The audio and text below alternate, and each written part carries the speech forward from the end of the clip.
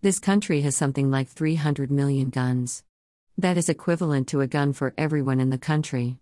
These numbers show why we have more gun-related deaths than any other country in the world. There are over 5,000 gun shows per month according to the National Firearms Association. Congress keeps trying to implement bills that would restrict gun sales and limit the distribution, but they always fail because of the gun lobbyists. This means that gun manufacturers are bribing our politicians. So, we go on as usual.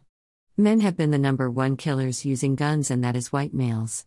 Every mass shooting has been by a white male that was born here. Men do love guns because a gun represents power, and power is the main motivator for men.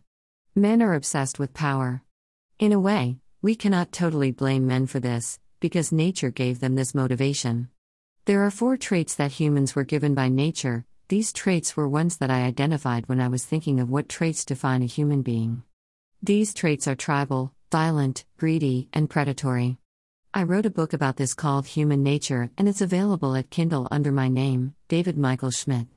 It's a cheap download of 3.99. Humans receive these traits as a way to cope with surviving in a raw jungle situation. Humans are very tribal, as we easily group together in support of organizations that we identify with. We pick sports teams that we are loyal to and political parties that we are loyal to. We join clubs and committees, and we all have family relationships.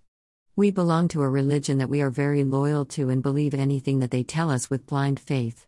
We are used to having someone in charge that we take orders from. We easily follow along, and we strive to be accepted by society. We are aware of what clothing styles are popular and hairstyles, and in the past 10 years many people got tattoos. Nothing shows a tribal nature more than tattoos. Most people look in the mirror before they leave the house to check their hair or straighten their tie. Humans do not function well when they are totally alone and cut off from society.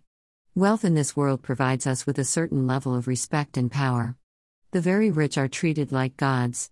But I digress, and have gotten off track. Back to the gun issue. I know that people always point to the Second Amendment as the reason that we are allowed to have guns. Most people have never really read the amendment, which speaks of having a well-regulated militia and therefore should bear arms. The wording here is hotly debated. The gun lovers focus only on the words that say we have a right to bear arms and dismiss the militia part. When mentally ill people get a semi-automatic military-grade rifle and then break into a large group of people and start to kill people in mass, then the problem begins. We have so many shootings that we have become numb to them. We read that one just occurred and we shrug and say, "Oh well," and then ignore it by the next day. A civilized society should even have guns at all. But then I am a pacifist and think that humans should not be killing each other.